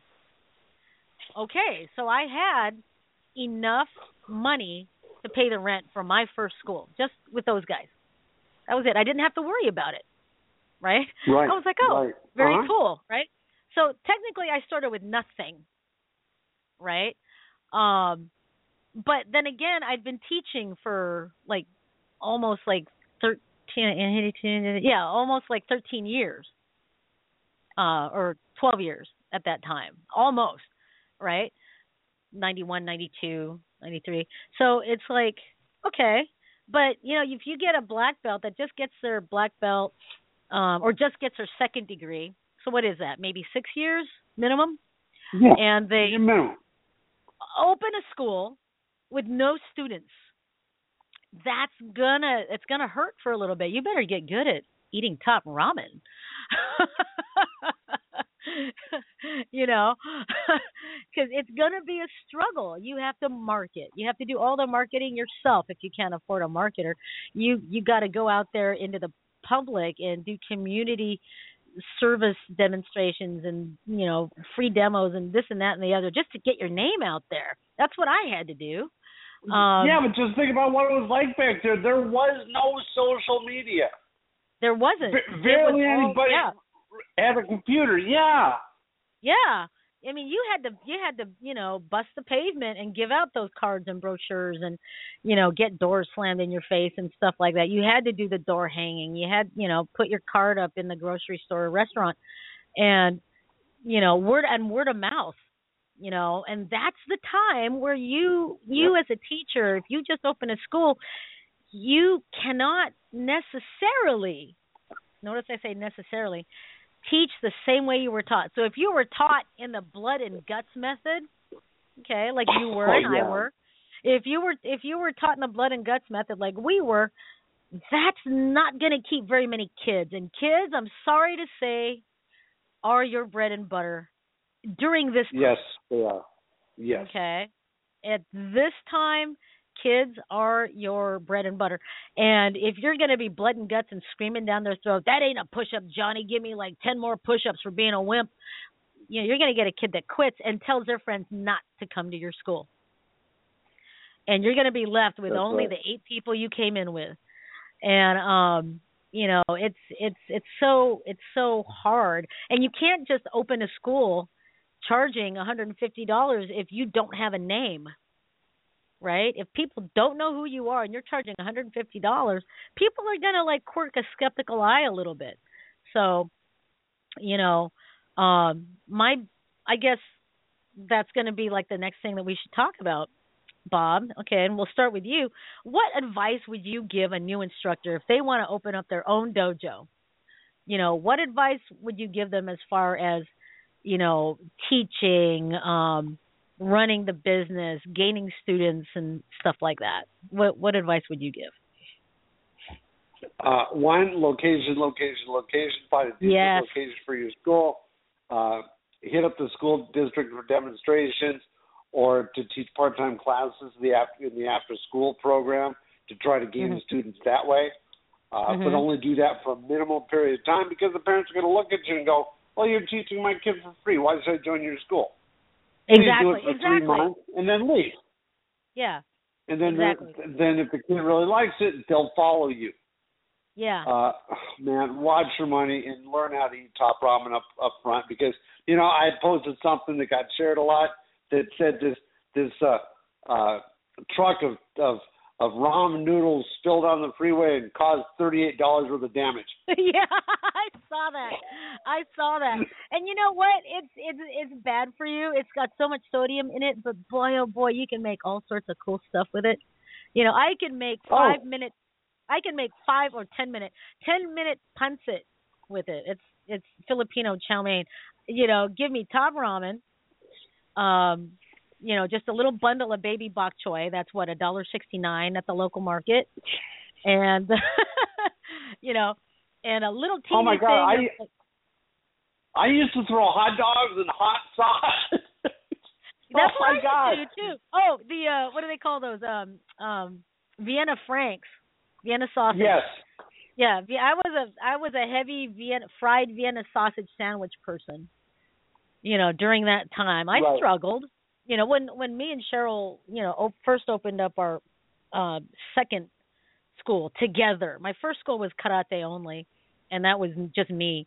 But when me and Cheryl opened up our together school, boy, we ate top ramen until we were blue in the face, man, because we struggled. Yeah, that first 3 months we gained like 100 people, but it was the rent that killed us. And the improvement, because we had to like take out, literally we took out 10 tons, get that building ready, because it used to be like a store and a butcher shop. So there was all sorts of like refrigerators and walk-in freezers and compressors and all this other junk. It was like, and we tore all that junk down by hand. And I'm still proud of that, that it only took a month for us to get the place ready by hand. Sledgehammers, drills, and screwdrivers. That was it. It was like, and skill saw. I love skill saws. Anyway, that's great advice, man. I mean, I think every new instructor should think really hard about that, because I know what it's like. Bob knows what it's like. You're going to go out there and you're going to open a new dojo and you are so excited. You are so stoked. You are ready to like conquer the world being a teacher. But, you know, you do have to think about the real world stuff like, oh, I don't know, overhead, budgeting, you know, that kind of thing. So that's wonderful advice. That's great advice. Oh, yeah, and you have to figure all that out because you have to figure out how many students are you going to need to make your monthly payment for everything. Yeah. And then how many more students are you going to need to be able to eat? Exactly. And cover your own bills. Right. Exactly. And, you know, and don't forget, folks, that you have to also figure in for every person that signs up for, like, let's say if they promise to sign up for like 3 times a week, right? How long are they going to be signing up for 3 times a week, right? And you also got to think, should I do month to month in-house or should I do contracts that are handled outside of your business? Those are decisions you have to make depending on where you are, what kind of clientele you have. You know, are you going to do the bookkeeping yourself or are you going to hire out? Are you going to take the money yourself or are you going to do automatic debit?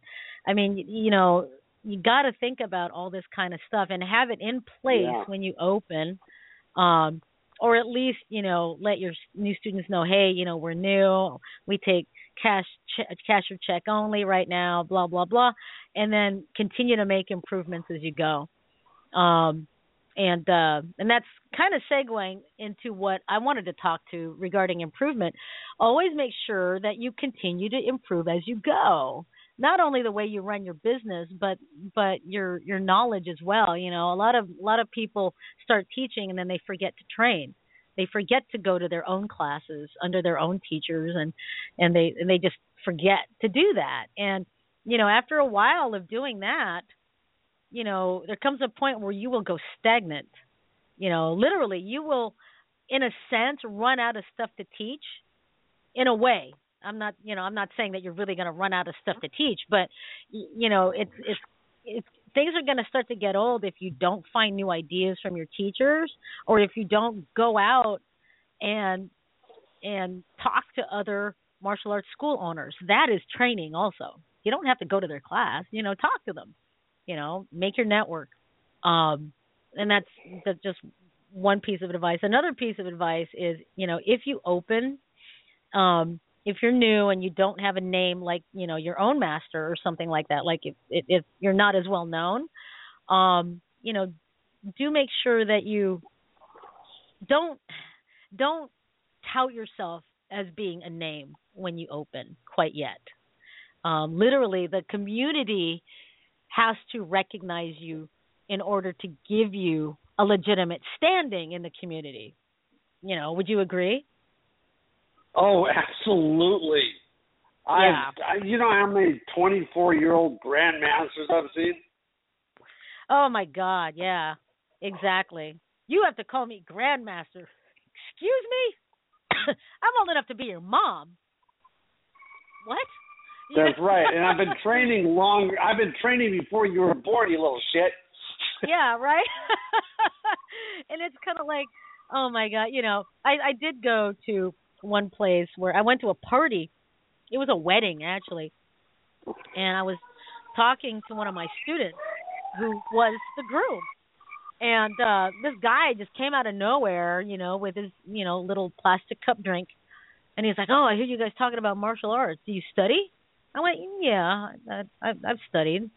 You know, and that's all I left it at. Because, you know, the second you say I teach, people are going to start yammering, right? So I'm like, yeah. Right. Well, what do you study? Oh, well, I studied Kaji Kembo, Tai Chi, Kyudo, Doce Pares, Pangamut, Qigong. You know, and he's like, wow, you know, you've just been flitting around, huh? And I'm like, yeah, I get around a little. And he started saying, yeah, you know, I'm a grandmaster, and I don't know what it was. It was some made up shit.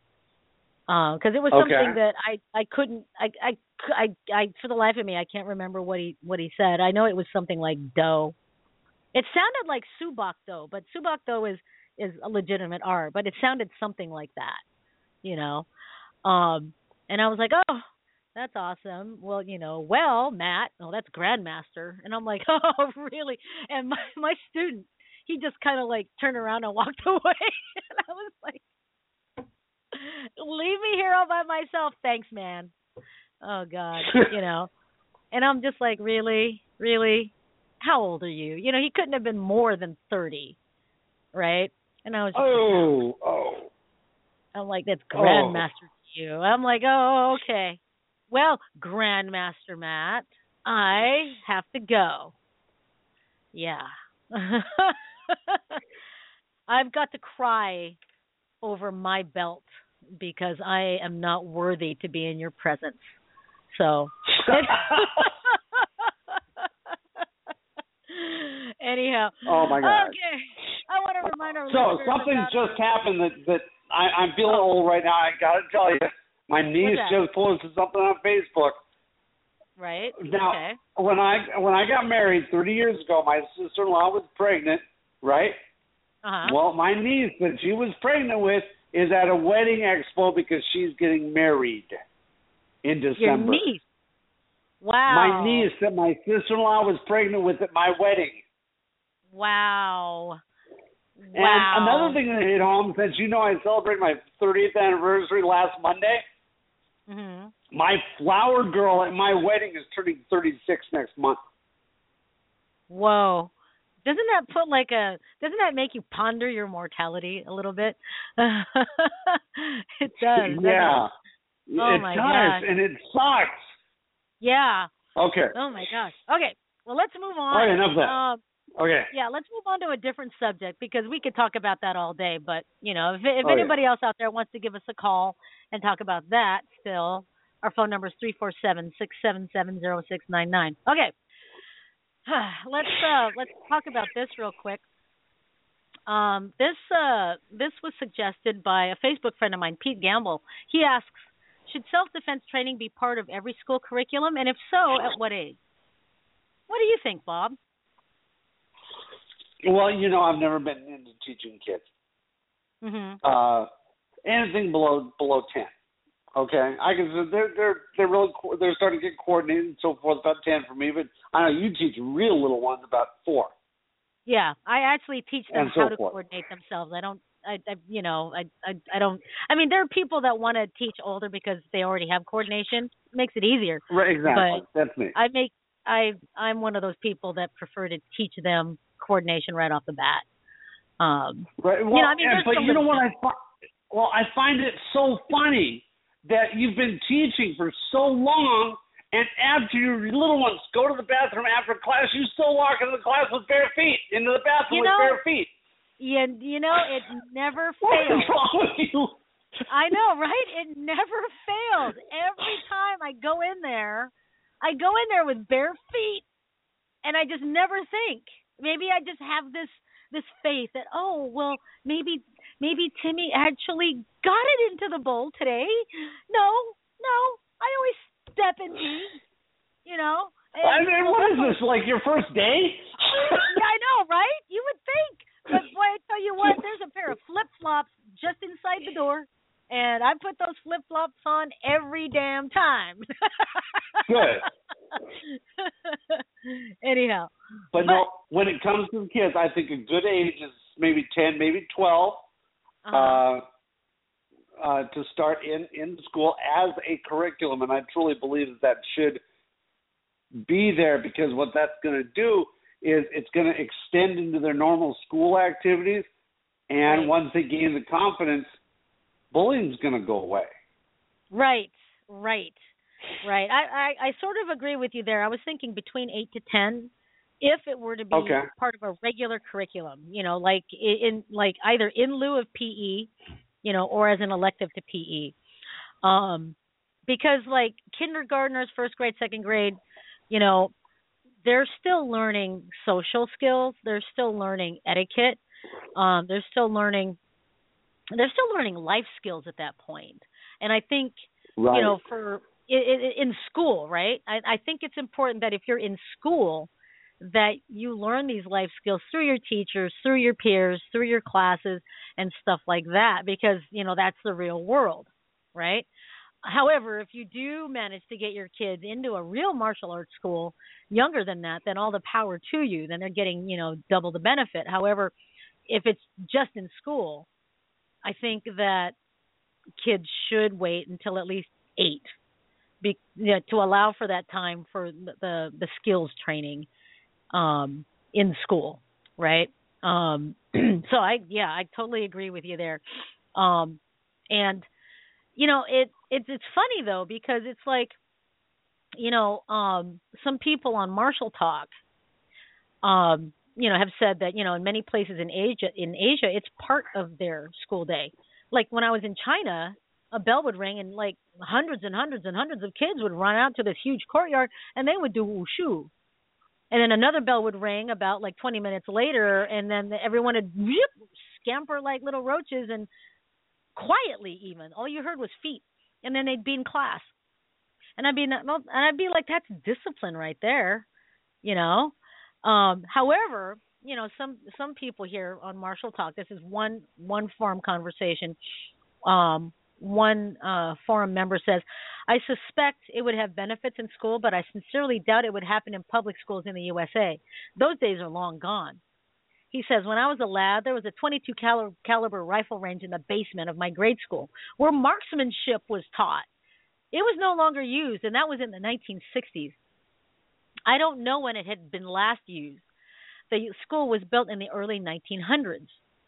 Now, he goes on to say, we've gotten to a point where competitive sports are no longer seen as acceptable for in-school physical education here in the United States.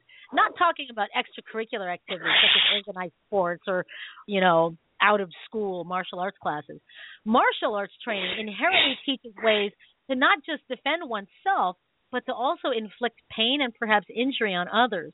It would only take one bully applying what he had been taught on a smaller child, and that would be the end of that. Likewise, martial arts training often involves routine injuries. Parents in general are intolerant of their child being injured in any way, shape, or form.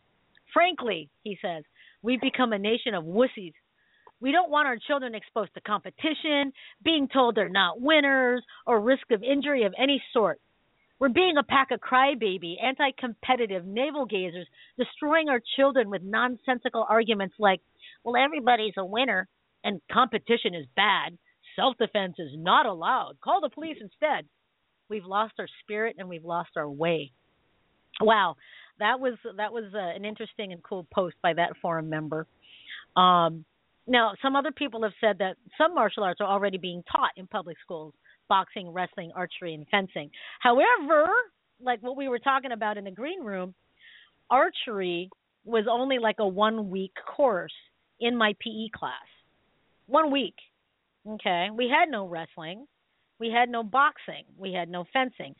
There's probably more of that now, but back then it was pretty much volleyball, soccer, kickball, archery, parachute exercises, and team games like that, relay races and stuff. There was nothing like martial arts. Now, I teach at a private school, and I am their PE teacher. I am their martial arts instructor. That's their PE. But, at the same token, I act as their counselor and their teacher as well for life skills.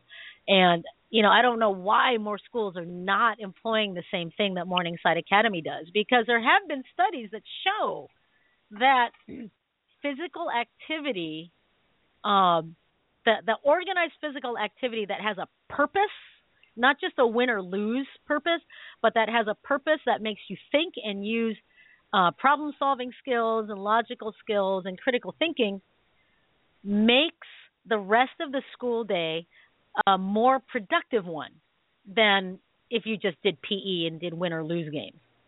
There's been studies on this. I don't see why more schools aren't doing this. It just behooves me. So do me and Bob think that it should be a part of the school curriculum? Yes, at a certain age. So thank you so much, Pete Gamble, for bringing that topic up for discussion there. I love it. So let's continue the discussion on the Dynamic Dojo Facebook page if you'd like, and I'll put the subjects up on there so we can discuss it more. Now, in the last minutes of our last section of our show here, I do want to bring up another one.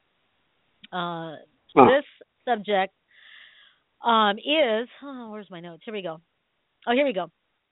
Why do some people think that some arts are too soft for fighting? And while we're at it, why do some people automatically assume that anything other than kick your ass to the ground or MMA type stuff is crap? Why do people think that anything other than those kick-ass sport martial arts are crap? I'd really like to get everybody's take on this. Okay, now, I've had people say to me, like, I remember when I first started studying Kung Fu, a karate person said to me, Kung Fu, why are you learning that soft crap? You can't defend yourself with that. It's too soft. And I'm like, oh, really? Punch me. Right? Really?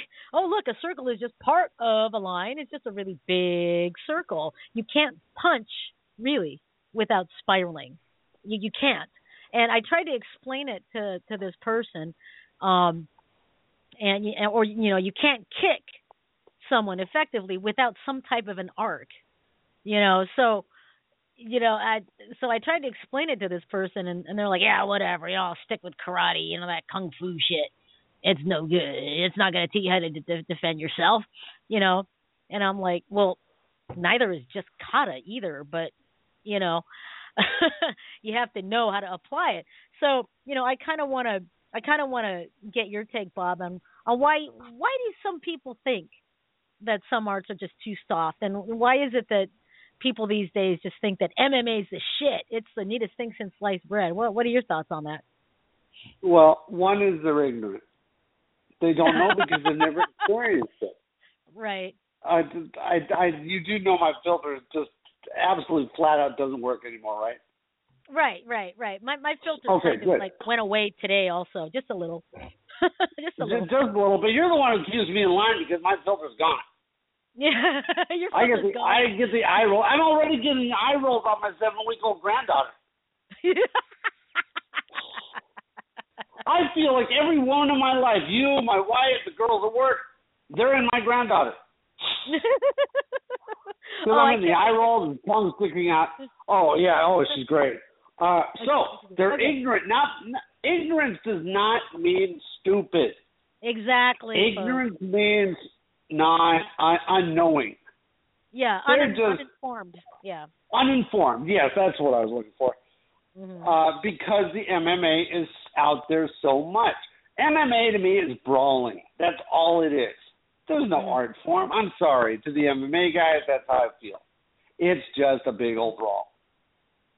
A brawl. What like in Toy Story? He was falling with style. That's all MMA is. Yeah, a brawl with style. That's all it is to me. Can't wait for the MMA guys to start calling it. I know. Now I'm screwed. Yeah. I'll blame it on you. But no. They're on TV. They've been over 160 episodes, or however many they're up to, 350. I don't know. How many times have you seen combative Tai Chi in the public eye shown on TV? You don't, really. That's right. You see it on YouTube and you don't see it. And, it's like, folks, okay, I'm going to talk to the folks for just 1 second here. We'll get back to you. If you see Tai Chi Sancho, competitive fighting, you would think, wow, that's a different style of MMA. Who do they train under? Huh, that's interesting. You would swear it's just a different type of MMA. It's Tai Chi. And that's part of your training.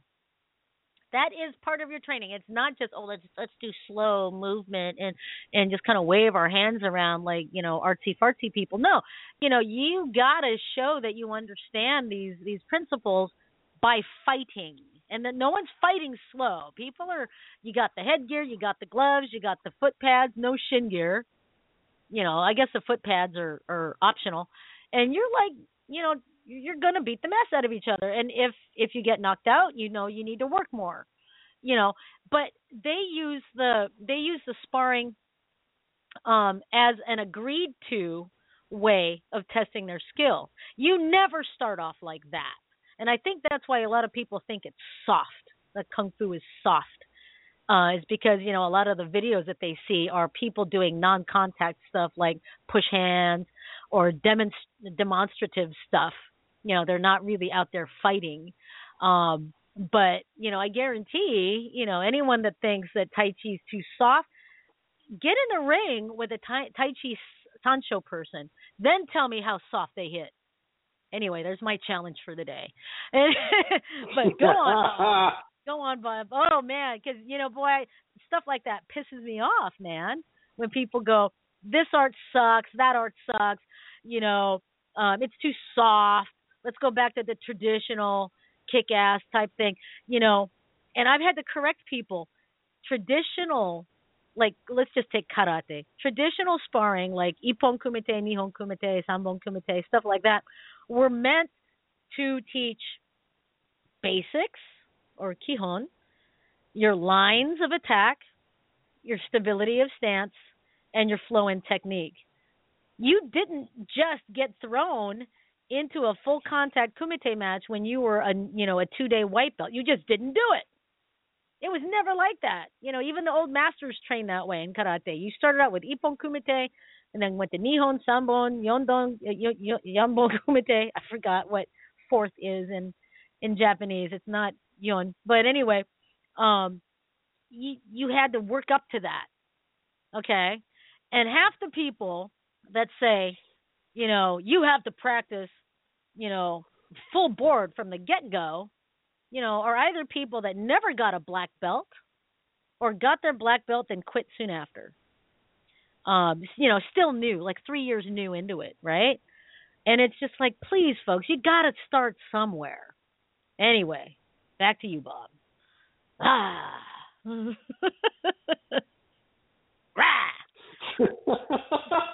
Listen to you. Jesus, that's true, and most of it is an ignorance on the arts themselves. Exactly. All they see is MMA. Greg Woldridge traveled to Asia, all around. Got to train with the late Kikoi Kenyete. Mm-hmm. He gets back here. First question out of their mouth when he told them I think he was talking about bank teller. Oh, I just got back from Asia. I was studying martial arts over there. How's their MMA? First question. Yeah. And he had no clue he didn't study MMA at all. And there is no such thing over there. That's an American thing. Yeah. I mean, in the Philippines, they do have perception. Yeah. Well, in the Philippines, they do have MMA stables over there, but they're few. In Cebu, there is. In Cebu itself, there is none. You've got karate and you've got eskrima, and there's only like 3 places really where you got the real deal. You got, the Balintawak, and then you've got Doce Pares, the original Doce Pares, and you've got Kakoy Doce Pares. And that is what takes over Cebu. If you were going to, learn anything else like Tai Chi or whatever, there were small groups, in schools and stuff. No MMA school that I know of, I think there's a few Thai boxing stables over there, but not MMA the way we know it. Right. And you're right. I think people just, some people, not all, keep in mind, we're not talking about all people. All people just see MMA and go, oh, that's kick-ass, and, nothing else will work. Well, I'm sorry. The last I checked, competitive MMA has rules. You can't kick to the groin. You can't, what else can't you? Can't poke eyes. You can't, what else can't you do? There's a whole bunch of rules you have to follow. In the street, ain't no rules. Traditional martial arts, yes, will teach no rules. Okay? Right, so, right. If a karate guy, decides he wants to grab your hair and pull it into his knee, he can do that. If he decides he wants to stick his thumb in your eye and fish hook your mouth while he's at it, he's entitled to do that because it's taught in his kata, and he's taught the bunkai, the application of it. Okay? Just because you don't see them in the fancy shorts and the tap-out gear and shit doesn't mean that it's ineffective. Okay? Now, one person said, go back to the traditional real stuff rather than the soft stuff today. I have to ask these people, do you really know what traditional is? If you think traditional is soft, you didn't study in the right place. Or you've got like a romanticized version of what traditional arts are. Anyway, anything you want to add to that, Bob? No, I think you pretty much covered it. Damn. They have no clue that tradition was life or death. It's sad, that people, forget that or have like these rose-colored glasses about what martial arts should be. Right? I mean, a lot of people forget that the MMA that we know in modern times, all of its techniques have its roots in the traditional martial arts. They just got improved upon, starting with the Gracies. And and I'm all for that. I'm all for evolving. But, to say that something that hasn't changed in 400 years, that is traditional, is less than something that is evolving, it's the pot calling the kettle black. I mean, you have to give it that credit where credit is due. And come on, and it goes the other way around, everybody. Me and Bob will both agree on this. Sometimes the traditionalists will get too gung-ho about, tradition, that they will not accept evolving in the martial arts. They won't accept MMA as an evolvement of the tradition. They won't accept, I don't know of any other modern arts nowadays, but, they just won't accept it. And I don't know. I personally, I'm all for evolving, from where you were. I mean, isn't that what Bruce Lee touted? Don't get stuck there. Evolve from it. Exactly. So, anyhow. Well, folks, we're getting close to the end of our 90-minute discussion on these discussion topics. We also had another discussion topic that we wanted to get into. Why do people think that just because they're a martial artist that they will automatically be hired as a Hollywood stuntman or action actor? Well, we have about 3 minutes. Let's see if we can go through this.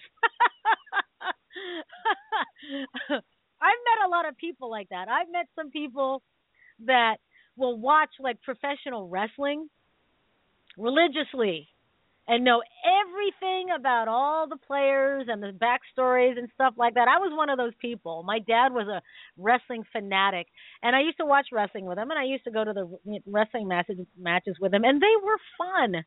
It was fun to like let out some aggression and like talk mess about the people you hated and just watch people throw each other around. But we knew it was fake. We knew it was wrestling entertainment, right?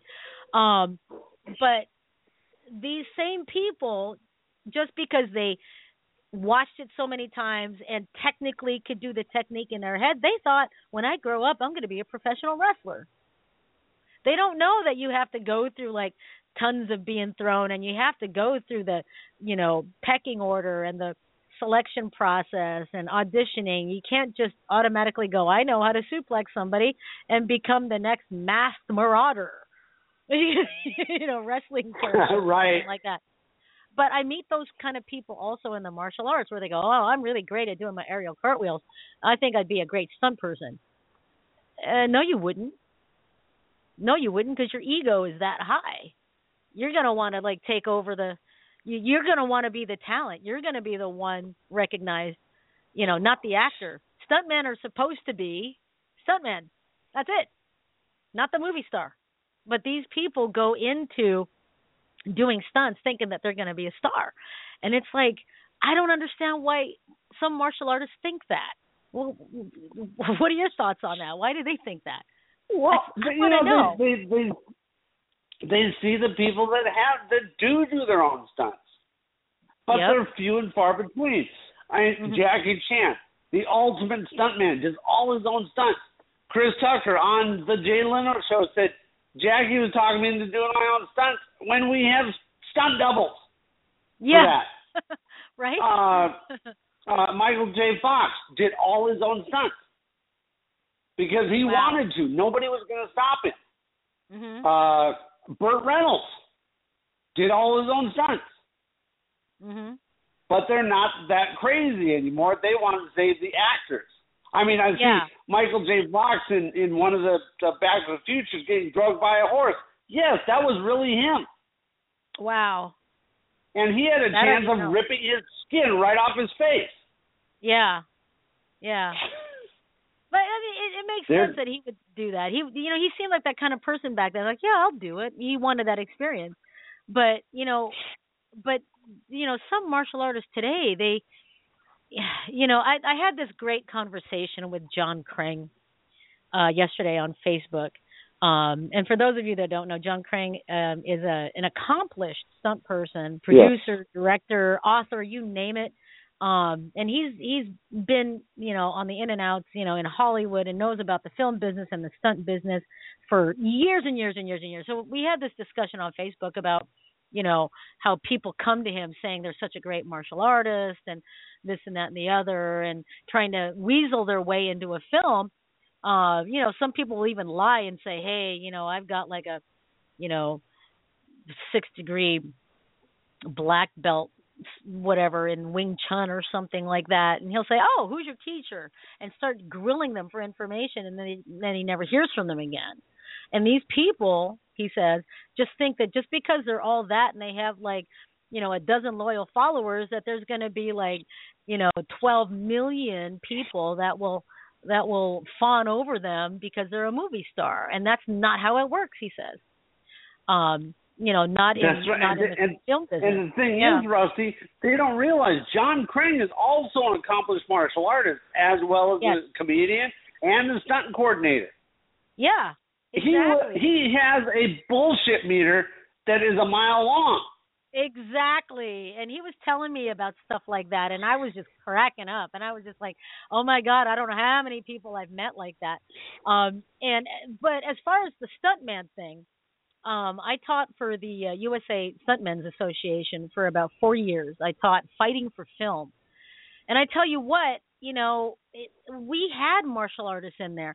And let's just say that not all the martial artists were as skilled as they think they were, because fighting for film is a whole heck of a lot different than fighting for real. I swear to God, you hit the talent, you're fired. If you miss your mark, you're not going to get any work.